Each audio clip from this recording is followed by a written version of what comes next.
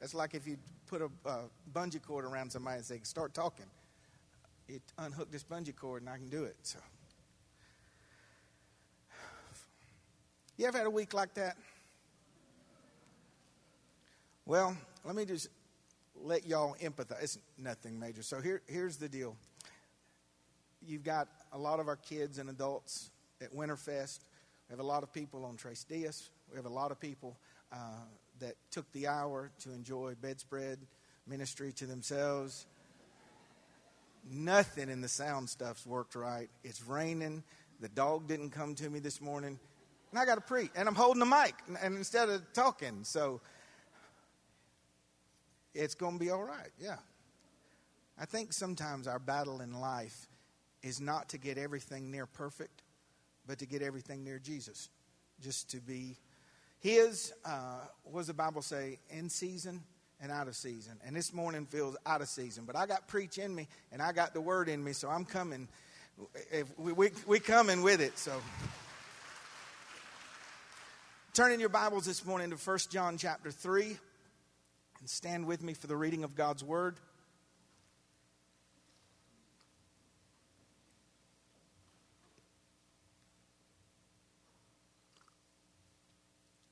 First John chapter 3, beginning with verse 1, just verses 1 and 2. Fourth, and Lord willing, final installment in our series on us being sons of God.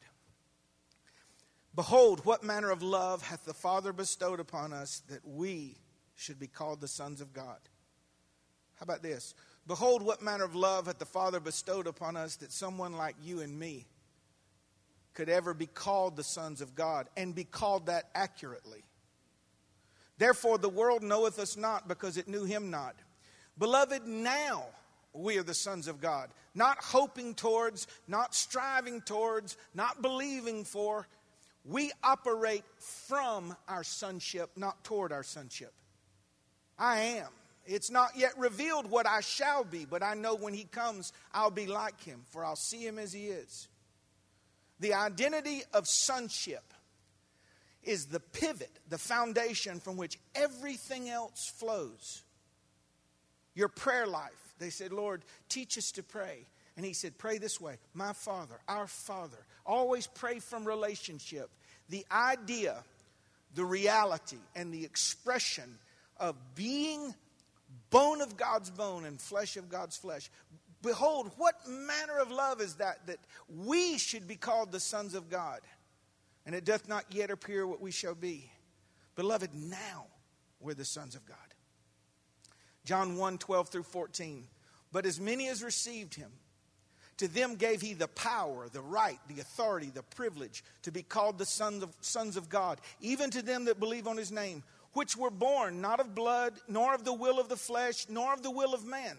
Your salvation was not a reaction to who your parents were, your desire or someone's desire for you. Your salvation, you were born again. The idea of it, the power of it came from God and God alone.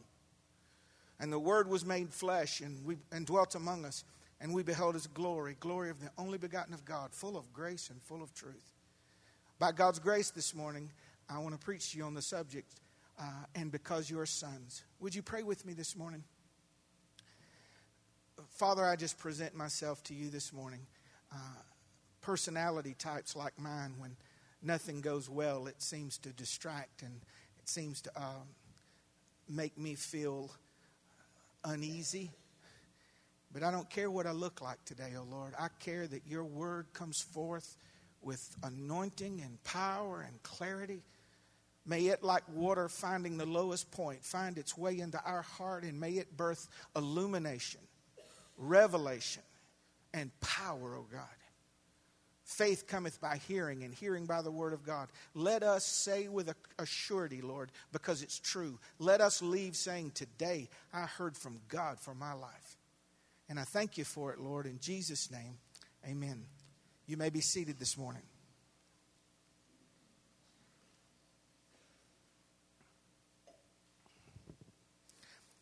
In the last few lessons, I got to get rid of my little mic tail here. In the last few Sundays, we've discussed these points, and I'm just going to read them to you and continue in our message. And because you are sons, you have the DNA of your father. Number one, you have the same way you have the physical DNA of your earthly father here, you have the DNA of your heavenly Father above. Well, I don't believe that. The Bible says it, that you are bone of God's bone and flesh of God's flesh. Your earthly birth passed on the genetics of your earthly family. And in the spiritual realm, when you were born again, not by your will, you didn't choose God, He chose you. You have the DNA of your father, and everything's supposed to flow from that. That's what separates Christians from those who go to church. Some are turning their life around, making changes, and the others express life that was given to them by God. In Him we live, move, and have our being. Number two, your life should be one of constant transformation. You can't house the Spirit of God. The same Spirit that brooded over the face of the deep in Genesis 1 and brought order out of chaos. You can't have the transformational Spirit of God who's been commissioned to transform you into the image of Jesus Christ without being constantly under transformation. You ever feel like just hanging a sign around your neck that says, "Pardon my progress"? And you got sheetrock dust everywhere and a roof sagging in and a door frame kicked out. The Christian life is not supposed to be neat. It's supposed to be constructive. And what we abhor is we don't like the idea of deconstruction of what we've built so God can do construction of what He wants. And the deconstruction process is messy, but it's necessary. Number three, the world will not recognize or receive you. One of the signs of the Laodicean church age that we are living in is that the world has no problem with the church. Now, we're not supposed to be mean or weird or cruel, but if they called the master of the house Beelzebub, if they called the Christ the Lord of the flies, they shouldn't like us. Jesus said, because they do not recognize me, they won't recognize you as who you are. And the only way to walk hand in hand with the world is to go the same direction it's going. And so we are to stand out, a royal priesthood, a peculiar people who've been chosen to show forth the praises of God. Number four, you have access to a Spirit-filled, Spirit-led, and Spirit-empowered life. Be not unwise concerning the will of the Lord for your life. Be not drunk with wine wherein is excess, but be filled with the Holy Spirit. And then last week, and if you missed this message, please, I encourage you to either get a DVD or watch it online. You can expect and you will receive discipline from the Lord. The Bible says, despise not the chastening of the Lord. It's the evidence of your sonship. It's the proof that you belong. Because if there were not discipline, which means, and it wasn't like what we do today, time out. God says, every son that He receiveth, He scourgeth. And the Greek word for that is flog, like they flogged the Christ with a cat of nine tails. When necessary, the Lord will whip you to bring about a discipline. And no discipline seemeth joyful in the moment. Can I get a witness on that? None of it seems good then, but it brings about the peaceable fruit of righteousness. Okay, number 6. And because you are sons, you are an heir of God. You are an heir of God. Galatians 4:7 says this, wherefore you are no more a servant only, but a son. And if a son, then you are an heir of God through Christ. What does that mean? It means that all that He is, regardless of all that I'm not, I have access to it. My children have access at intervals to every bit of my substance to meet their needs. In the earthly realm, I can only meet their needs based upon my supply, so I'm limited. But your Father's not limited. And you are an heir, which means there will be enough growing up. But in the end, I leave all that I am and all that I have to my children. See, that doesn't make you arrogant and doesn't push you into name it, claim it. It humbles you. So if the earth is the Lord's and the fullness thereof, and I'm his heir, in the end, secondarily, what in the world is not mine? It's not like you go and make God, I'm your son, you have to do this for me. It's an awareness that I don't have to worry about resources. It's not a matter of having the biggest house because God owns the earth. It's not about getting the biggest car or the nicest job. It is that you are free from any form of worry because your Father owns everything. Don't have to worry. It's not what am I driving, it's that my Lord provides for me. Everything is the Lord provides. It's never about the thing. Anytime you hear a Christian or a pastor talking about the thing, that's not the point. It's the thing behind it. So whether I'm rich or poor, in the penthouse or the poorhouse, I don't have to worry because my Father's eyes are upon me and his ears are open to my cry. And if he did not spare his own son up, but delivered him up for me freely, shall he not with him freely give me everything I need? No worries. No worries. I'm an heir.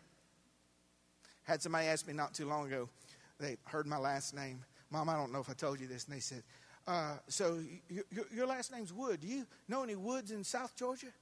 I said, how far south? Near Florida line? I said, do they got any money? And she said, well, yes. I said, no, I ain't related to them. That's what I ain't related to them. Anybody else, when you were in college, you had some trust fund brothers or sisters in the Greek world, or had some friends that had trust fund that they could draw on? I was never heard of that in my life. I had a boy named Stan that was in our fraternity, and he had like $2,000 a month for his discretion. I'm like, do who? Do what? We weren't poor. We were po. We couldn't even afford the R to go on the end of it. We just po. Didn't have nothing. And I said, so your room and board's paid? Yeah. Your car's paid for? Yeah. Your gas is paid for. Your insurance is paid for. Your food is paid for. Your meal ticket's paid for. And you got discretion. Discretion. What? Money? That means if something comes up. That ain't right. I hated him. Now listen, some people, that ruins them. And other people, being an heir of someone like that, elevates them past the first 50 steps so that they can catapult into greatness and purpose. He was seeing what he could spend. Another fraternity brother of mine was seeing who he could become. It's not a matter of accumulating. It's that I'm in the lineage of God. What can't I do for him? Who can't I be? What kind of influence can't I have? You're an heir by virtue of your identification with Christ. The Spirit itself bears witness with our spirit that we're children of God. And if children, then heirs. Heirs of God and joint heirs with Jesus. If so be that we suffer with him, we will also be glorified together. For I reckon that the sufferings of this present world are not worthy to be compared to the glory that shall be revealed in us. Not only am I an heir, I'm an heir because I'm joint heirs with Jesus. He and I have been blended. You and Christ have been blended. Christ in you, the hope of glory. You are in him. He is in you. Picture a boiling pot of water on your stove, and you put the real big family size gallon, makes a gallon tea bag in that hot water. You don't see anything at first, but after about the fifth dip, a little bit of brown comes out, and then if you don't have enough water, it looks like motor oil. Okay, so you take your tea bag, which you burnt your hand because the vapors come up and you didn't think to use the tongs. So you threw it away, run your hand under the cold water, go back, and you look at the tea. Now, separate the tea from the water, or separate the water from the tea. It is still water, and it is still tea, but it's now something different. We're tea. You can't separate me from God. And I am an heir not because of performance. I am an heir because of identification. I identify with Christ. He's in me. I'm with him. when I come before the Lord, when we say pray in Jesus' name, that doesn't mean you tack on Jesus' name to your want list. I want this, I want this, I want this, I want this. And if you don't do the third one by Tuesday, forget it. I want it in Jesus' name. That's not praying in Jesus' name. Praying in Jesus' names mean you pray as in Him. So when I come before the Lord, I am clothed with Christ. Put ye on the Lord Jesus. And I am heard not because of my goodness. And see, this is where some of us were carnal in our, and by carnal I mean immature, not fully developed. We pray better on the good day. Okay? We preach better on the good day. No. I am heard not because I have done well, but because I am in Christ. I am recognized as an heir, a joint heir with Jesus. And I'm heard because He hears Him. Didn't Jesus pray, Father, I thank you that you hear me, and I know that you hear me always.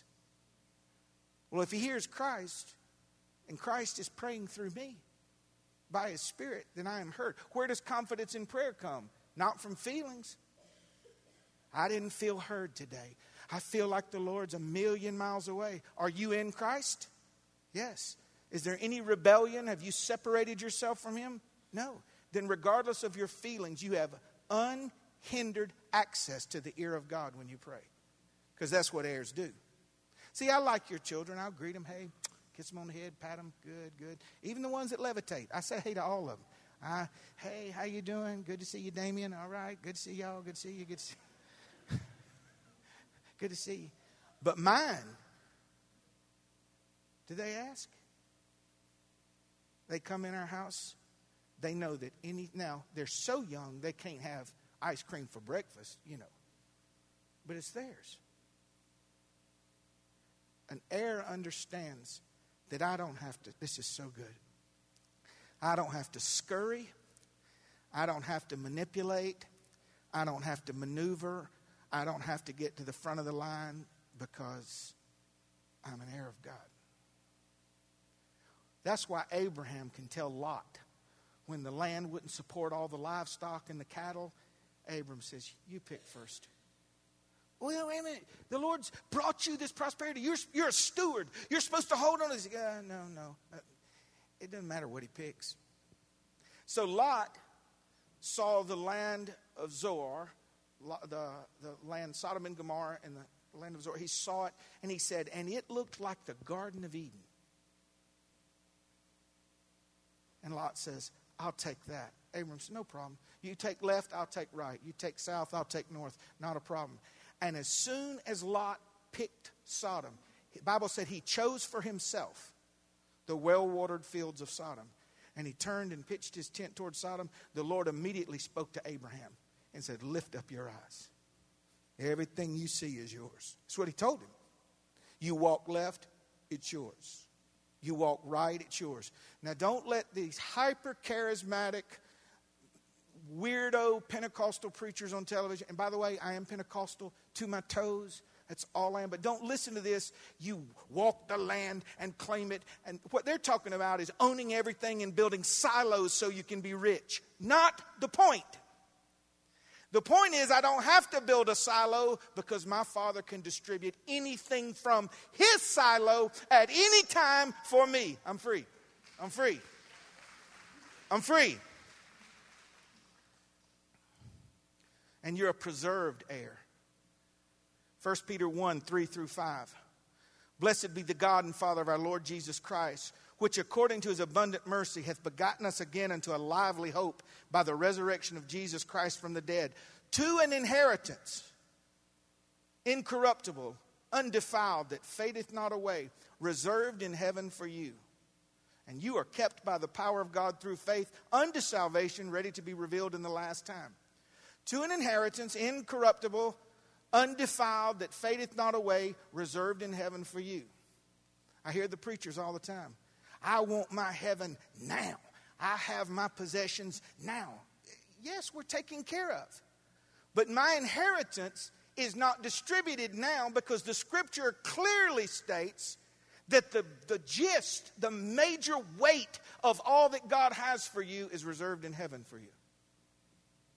The release of it. Now, We partake now. We're partakers of the divine nature. We're partakers of the divine provision. We're partakers of the perseverance. We partake in healing, but we're aging. Oh, don't look. You are aging. Gravity ain't never lost a battle. Just trust me. Gravity, it reveals. So I partake of healing. Jesus raised Lazarus from the dead, and he died again. Blind Bartimaeus received his sight, and if he lived long enough, he held the prescription out like this, and he, baby, just hold that bottle and back up a little bit. Yeah, that's it. That's the one I'm looking for. Y'all, some of y'all have crossed over like me, your spouse. We don't sit together, we sit across so they can hold the menu for you. And you go, yeah, buddy, that's clear there. So see, I'm partaking of healing, but I'm dying.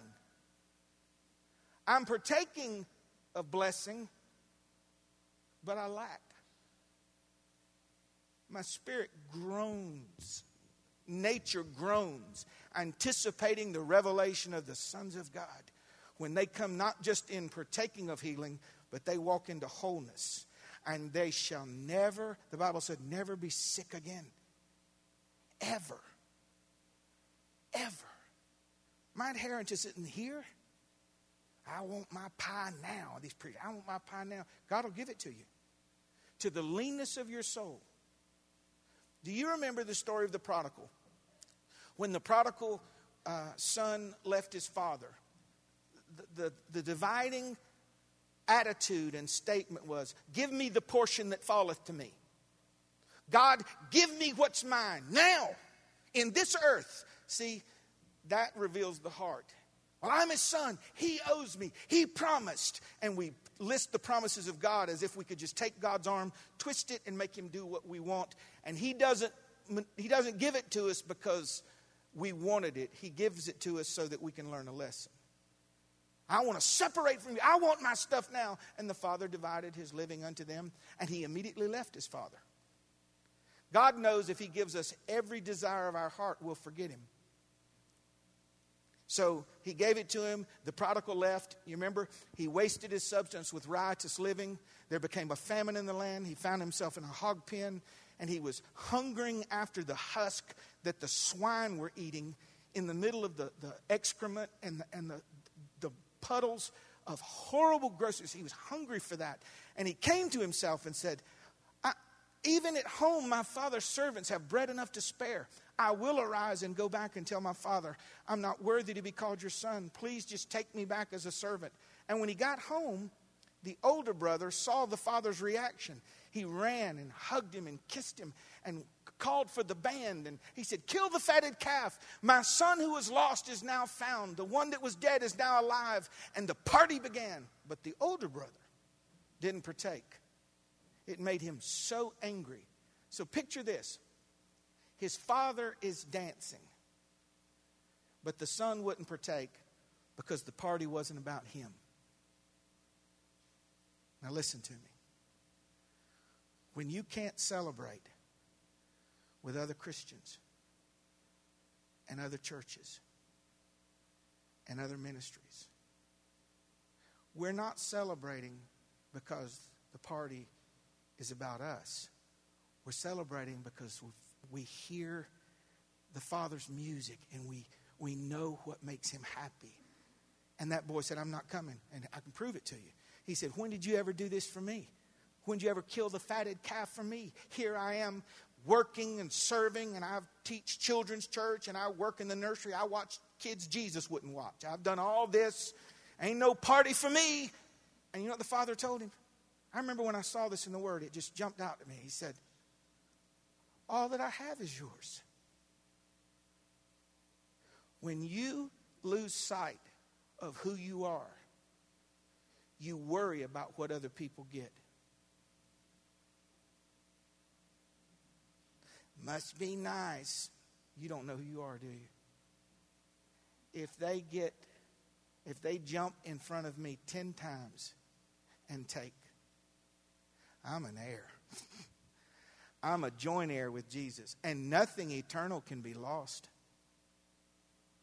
Because in heaven, I say this, so humbly, because every blessing I've ever received in this world is undeserved, and the ones that await me that are going to stagger me for eternity are undeserved. But the Bible said it is waiting in heaven for me. Incorruptible, undefiled, fadeth not away. That's why we're supposed to live with an eternal perspective. We don't want to spend what we have here. We want to invest it and send it ahead of us so it can be waiting on us. That was good. Number 7. And because you are sons, you should express the image of your Father. 1 Peter 2, if you're taking notes, just write that down. Let me read it to you. You are a chosen race, a royal priesthood, a dedicated nation, God's own purchased special people. That, why did he do that? That you may set forth the wonderful deeds and display the virtues and the perfections of him who called you out of darkness into his marvelous light. Once you were not a people, but now you're God's people. Once you were unpitied, but now you are pitied and have received mercies. So I implore you as aliens and strangers and exiles in this world to abstain from sensual urges that wage war against the soul. Conduct yourselves properly, honorably, righteously among the Gentiles, so that although they slander you as evildoers, they may, by witnessing how you live, glorify God in the day of inspection, when God shall look upon you as a shepherd looks over his flock. Not only are we ambassadors, we're sons. So the son is an ambassador. Not every son is an ambassador. Not every ambassador is a son, but every son is an ambassador. So I represent the Lord. I represent him here, but I represent him not just in the hierarchy of government, but as his son. Men in this church, I want to appeal to you. When you see your boy grow up into manhood, there's a part of you that longs for him selfishly to reflect the good in you. You'd say things like, I raised you better. You represent the name. You represent our name. So we who are children, sons and daughters of God and ambassadors, we have been purposed by God to reflect, to express the nature of God in this world. You should express holiness and righteousness and love, faithfulness and mercy and compassion, kindness, long-suffering, patience, power, peace, not intentionally, but naturally. You ought to be like him. We're not God. And our kids aren't us, but they can have our eyes. They can have, if you got ugly feet and your baby got ugly feet, I'm sorry, your granddaddy gave us that. I had it. He passed it on. Thank you, Haley, for that. There should be something in us, a nature, disposition that reflects these traits to the world. And because you're sons, you're all of God that the world can see. We're not perfect, but we have perfect traits in us. You should express his image naturally. You should express his image clearly and accurately. That's why rarely is it taught in churches to live right. You can't live like hell on the weekend and come to church on Sunday and say, well, God's good with it. It sends mixed signals to the world. They don't know who the Lord is. They don't know who God is. We're supposed to, and who is sufficient for this? It's a difficult thing. It's a denial of self to live this way. But we are telling the world who God is. And God's not a fornicator. And God's not an adulterer. And God's not a homosexual. And God's not a covetous person. And God's not a liar. And God's not a wrathful person. We are to teach the world who God is through our words and our works. Our words and our works. We're a reflection. When I preach, don't you understand? That's what I'm doing. I'm turning the diamond to where the light can catch it and you can see Jesus better. But if all I do is talk and you don't see me love my wife and love my children and love you, then I'm just a clanging cymbal or a trumpet that gives an uncertain sound. We're supposed to represent him in this world. Our kindness speaks of his kindness. Our mercy speaks of his mercy. It's not about living right so God can smile. It's about communicating to the world who the Lord is. You should express His image freely and unashamedly. You should express His image willingly and joyfully. All right, I'm going to hit on this just a minute. Strap in, turbulent weather just ahead here. Carnal Christians, and by that I mean worldly Christians, they talk all the time about how free I am, in the sense of I can do what I want, live like I want, all things are lawful. They might not be expedient, but all things are lawful. And there's a happiness because there's no pain.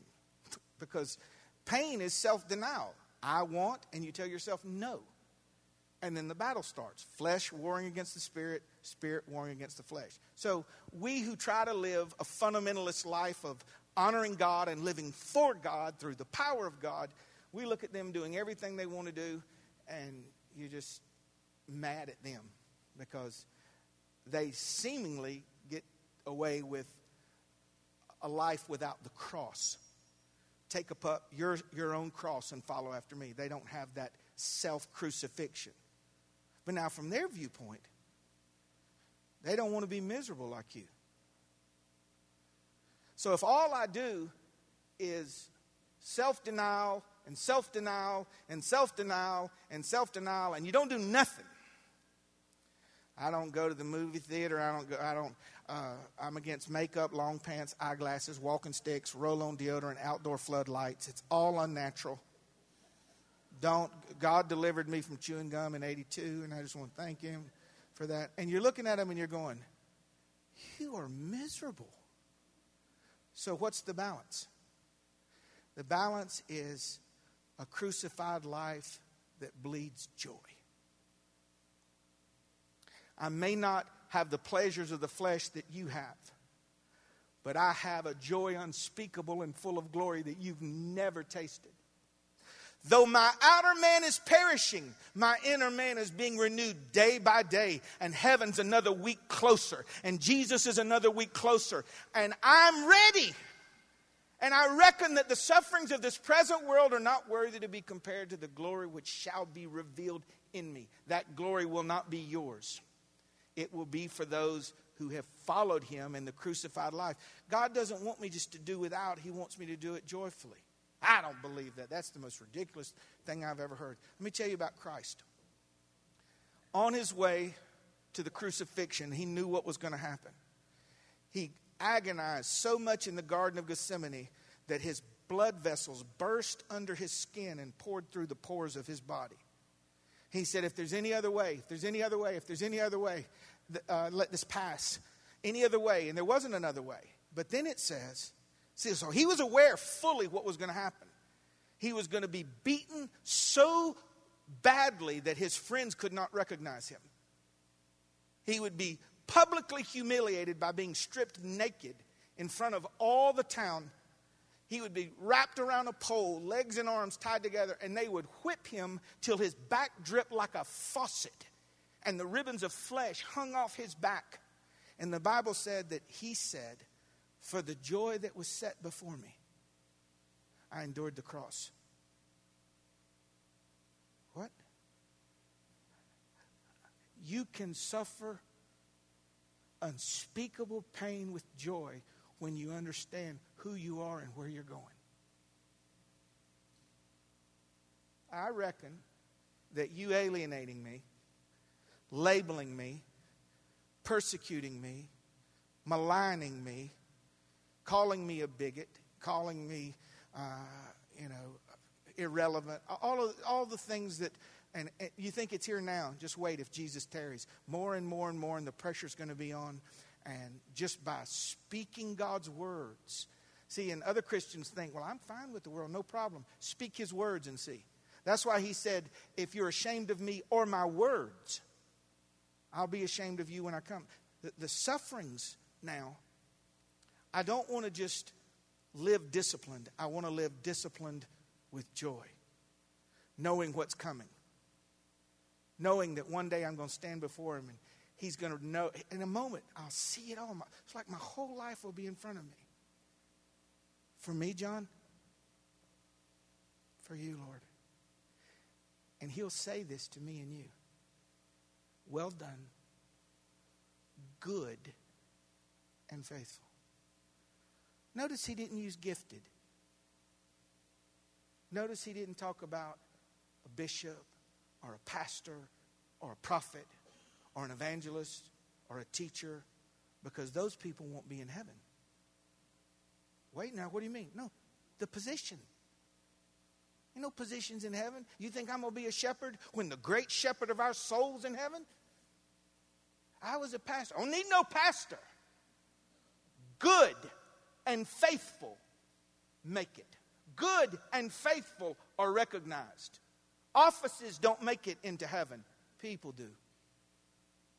Faithful. Faithful. You should express his image in every season and in every situation. Number 8. And because you are sons, God has specific designs, intentions, and expectations for your life. Jeremiah 1, 4 through 10 says this. Then the word of the Lord came unto me, saying, Before I formed you in the belly, I knew you. And before you came forth out of the womb, I sanctified you, and I ordained you a prophet unto the nations. Then said I, Lord God, I can't speak. I'm a child. The Lord said, Say not I'm a child, for you'll go to all that I send you, and whatsoever I command you, that shall you speak. Do not be afraid of people or their faces, for I'm with you to deliver you, says the Lord. Then the Lord put forth his hand and touched my mouth. And the Lord said unto me, Behold, I have put my words in your mouth. See, I have this day set you over the nations and over the kingdoms, to root out, pull down, destroy, to throw down, to build, and to plant. These plans, general and specific, were purposed and in place before there was a you. He said, Before I formed you in the belly of your mother, I knew you. And I'd already purposed you to be a prophet among the nations. And guys, just stick with me about 10 minutes and we'll be done. I really want you to grasp this. I don't want to hurry. There are general expectations of righteousness, the fruit of the Spirit, mercy, kindness. But there's specific things God has designed for you to do and be. And you do not find them. They find you. Nowhere in the Scripture is there the precedent of pursuing the will of God. It reveals itself to you through what makes you laugh, what makes you cry, what pulls at your heart. The sweet spot, the tuning fork when you do something. I was talking to someone the other day and they said, I don't teach, I can't preach, I can't sing at all. And they said, but when I help people, I feel alive. Pastor John, I just go to their house and I hear one of them's baby was sick and I just drop food off. Pastor John, I feel, and I said, like you're in his perfect will. Yes. And the reason we do not enjoy our Christianity is we're trying to be what we think other people want us to be instead of being who God called us to be. He didn't choose to be a prophet. God chose him to be a prophet. I didn't choose to be a preacher. He chose me to be a preacher. And I like it. It fits. That's when you know who you are, you will not let man abuse you, misuse you. Like this microphone. I could use it as a hammer. You got a little nail. Y'all know how it is. You can't find your hammer. Take your socket set. I did this other day and beat the nail and messed up the socket set. Well, it'll work, but it's not what it was designed for. If I used it as a socket set, it would go on indefinitely. As a matter of fact, they're so confident in the craftsmanship, they said guaranteed for life. God designed you where you would never wear out when you were in his purpose. Never. That's why I plan on being that old guy in the church, if Jesus tarries, sitting on the front row, pastor emeritus. I don't know what that means, but it sounds good. So who's that? He started the church. I was smiling at everybody. You think I'm being funny, but I don't plan on being that minister that's 80 or 90 with that distant look and scowl on his face. Because I'm going to be who he called me to be. And I'm going to do that because I'm his son. And I bring him the most glory when I see and fulfill His plans for my life. Ben, if you'd come, please. The capacity to fulfill these plans that God has for you are already in you, or He makes them available to you. Do you see He said, before I formed you in the belly, I knew you and I ordained you, and then He touched His mouth. So He's already put deposits in you in eternity.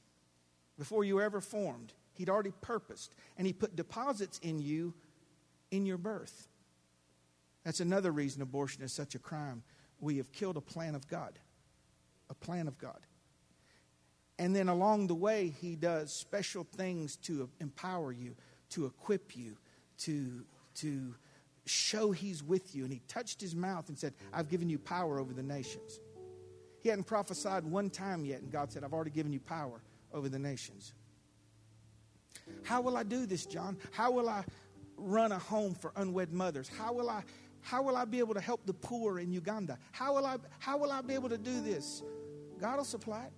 He's already put the things in you, and He'll provide the things to you to fulfill His will. If it's His will, it's His responsibility.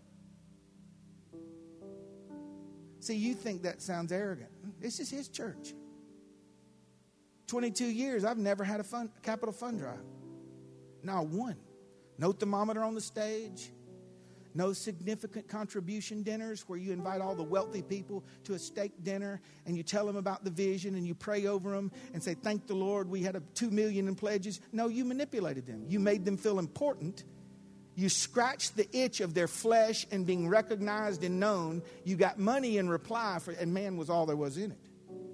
But I've learned, I'm not saying every capital fund drive is that. I'm just saying I've learned that if the finger of God points somewhere, the hand of God is right there to provide.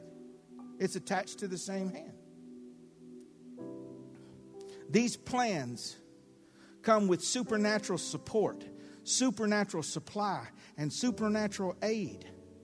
These plans are the gateways to your highest yield for God's glory. I could do anything for the Lord, but the highest yield is in preaching and teaching. That's the highest yield. And these plans include, but are not limited to the following. God wants you to live surrendered. God wants you to live committed, to live focused, to live disciplined and determined in fulfilling these plans, to live genuinely, authentic, without pride, to live unashamed and vocal, to walk in divine knowledge and wisdom, to live fearless, expectant, and intimately. He expects you to be an ambassador representing Him in the earth. He wants you to and expects you to endure pruning so that you can produce much fruit. And He expects you to persevere until your life's work is done. All that God wants you to do, He has already deposited in you the desire, opened the door, and promises supply along the way. You just have to work. My work is up to me. My success is up to God. So I can go to bed at night not saying, how's it going to happen? How's it going to happen? The Lord is doing something very special for our church. He's doing something very beautiful. And you know, your pastor's kind of hung in wanting to tell you several things that are they're just around the corner. But when they transpire,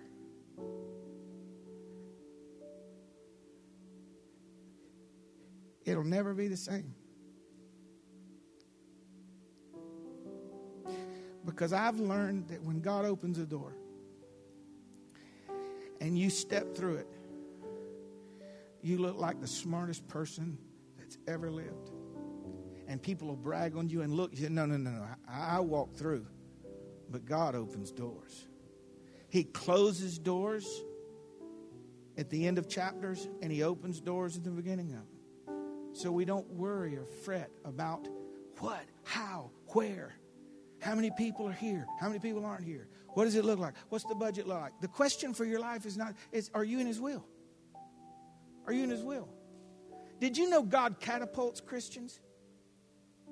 We see A plus B equals C, C minus B equals A. We're logical, linear. We do this. God says, forget all that. He put it in the book of Acts for you. Mama Sheila and I have talked about this. She brought it out. She said, I just love this story. I just love this story. So Philip is on the Ethiopian road, or with an Ethiopian on the road, witnessing him, baptizing him. And he's on his way walking home. I forgot what it was. I think it was 20, 21 miles. And then in between steps, he was in the city. It's in Acts. Oh, I don't believe that. That's not in the ancient manuscripts. It happened. Why would God, this is going to mess with some of you so bad. Can't help it. Messed with me. Why would God put in teleportation? So he's walking in Macon, and the next step he's in Griffin. Because when I want you to be there, I'll pick up the piece of your life and move you there. I'll provide for you there. Just let me lead. Watch this. Oh, I don't believe that. I know. That's why you live discouraged and frustrated, and you're depending upon your maneuverings. That's not a good way to live. Izzy and Olivia and Elisha don't come in my room at night and say, are we going to have food tomorrow? Are we going to have food tomorrow? I guess little children, if they know their father and mother, they just leave that to them. And unless you become like little children, you won't even see the kingdom of God. God's going to provide for you. Final thought. And because you're sons, there will be a judgment seat. Not for sin. Your sin, the handwriting of ordinances, was nailed to the cross. Your sin is paid for. But we'll answer for sins unconfessed and or opportunities that we didn't fulfill and obligations we did not meet and responsibilities, but also for reward. Brother Wood, we're not going to be judged. Yeah, at the bema seat of Christ, you will be. For your deeds done in your body, for your words, for the things you'll be judged for your potential. And that's why the reason God will wipe away the tears from our eyes is if He didn't, there'll be many people in that day that would have eternal regret. But you're in the day and hour now where you can honor the Lord anytime you choose. In any way. At any time. And every cup of cold water given in His name, He said, I'm going to reward it. I'm going to reward it. At the great white throne judgment, where the wicked dead are judged, all it is one judgment of sin and what they did with Christ, the sin nature. But at the bema seat of Christ, there's a rainbow behind the throne, which reminds us of God's mercy. I'm not sitting in this seat to sentence you. I'm sitting in this seat to send you forward with great reward. Reward. Every cup of cold water, reward. More reward than the works. Exponential. That's why some will be known in the kingdom as great in the kingdom, and others will be known as least in the kingdom. And I'm not trying to end on a downer. I want to motivate you to change direction. If you're born again, we're all sons. But not every son is an honorable son. Some are dishonorable. Not every son is an effective son. Some are ineffective. Not every son is a faithful son. Some are unfaithful. And not every son brings glory to his father. And because you're sons, you get to pick what kind of son you'll be today and what kind of son you'll be tomorrow. We love all our children the same, but not all of our children bring us the same level of joy. Will you be one when the Father sees you coming to stand before Him? He smiles. Come on, buddy. You choose. And it is my prayer that this series has brought you out of the ambiguity of doing things and staying busy. Just be a son, be a daughter, represent him, serve him, communicate him, worship him, love him. Be in him we live, move, have our being. And let your tea bag be so immersed in the boiling waters of trial and testing that your friends can't see where Jesus starts and you stop. They can't tell. Would you stand with me this morning?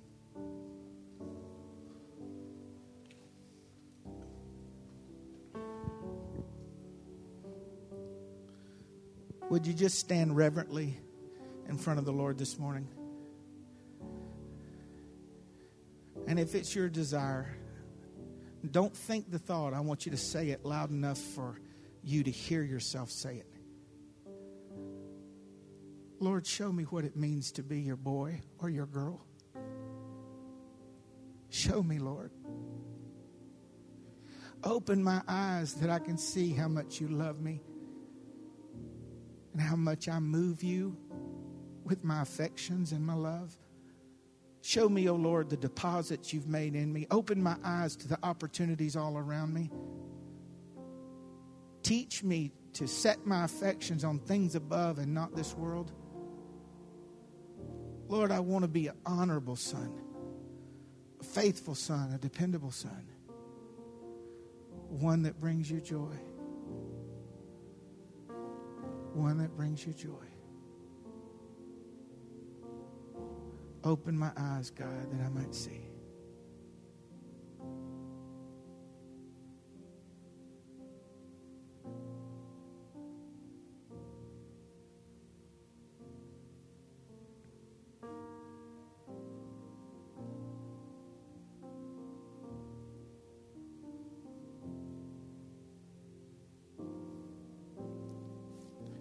Church family,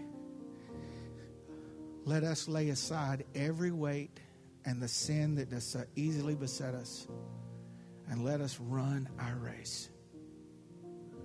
Run now. Run fast. Run purposed. And don't stop till you get to the finish line. We may not look like much when we get there. We may be scratched up, skint knees, one shoe done flipped the sole off. But we're going to get there.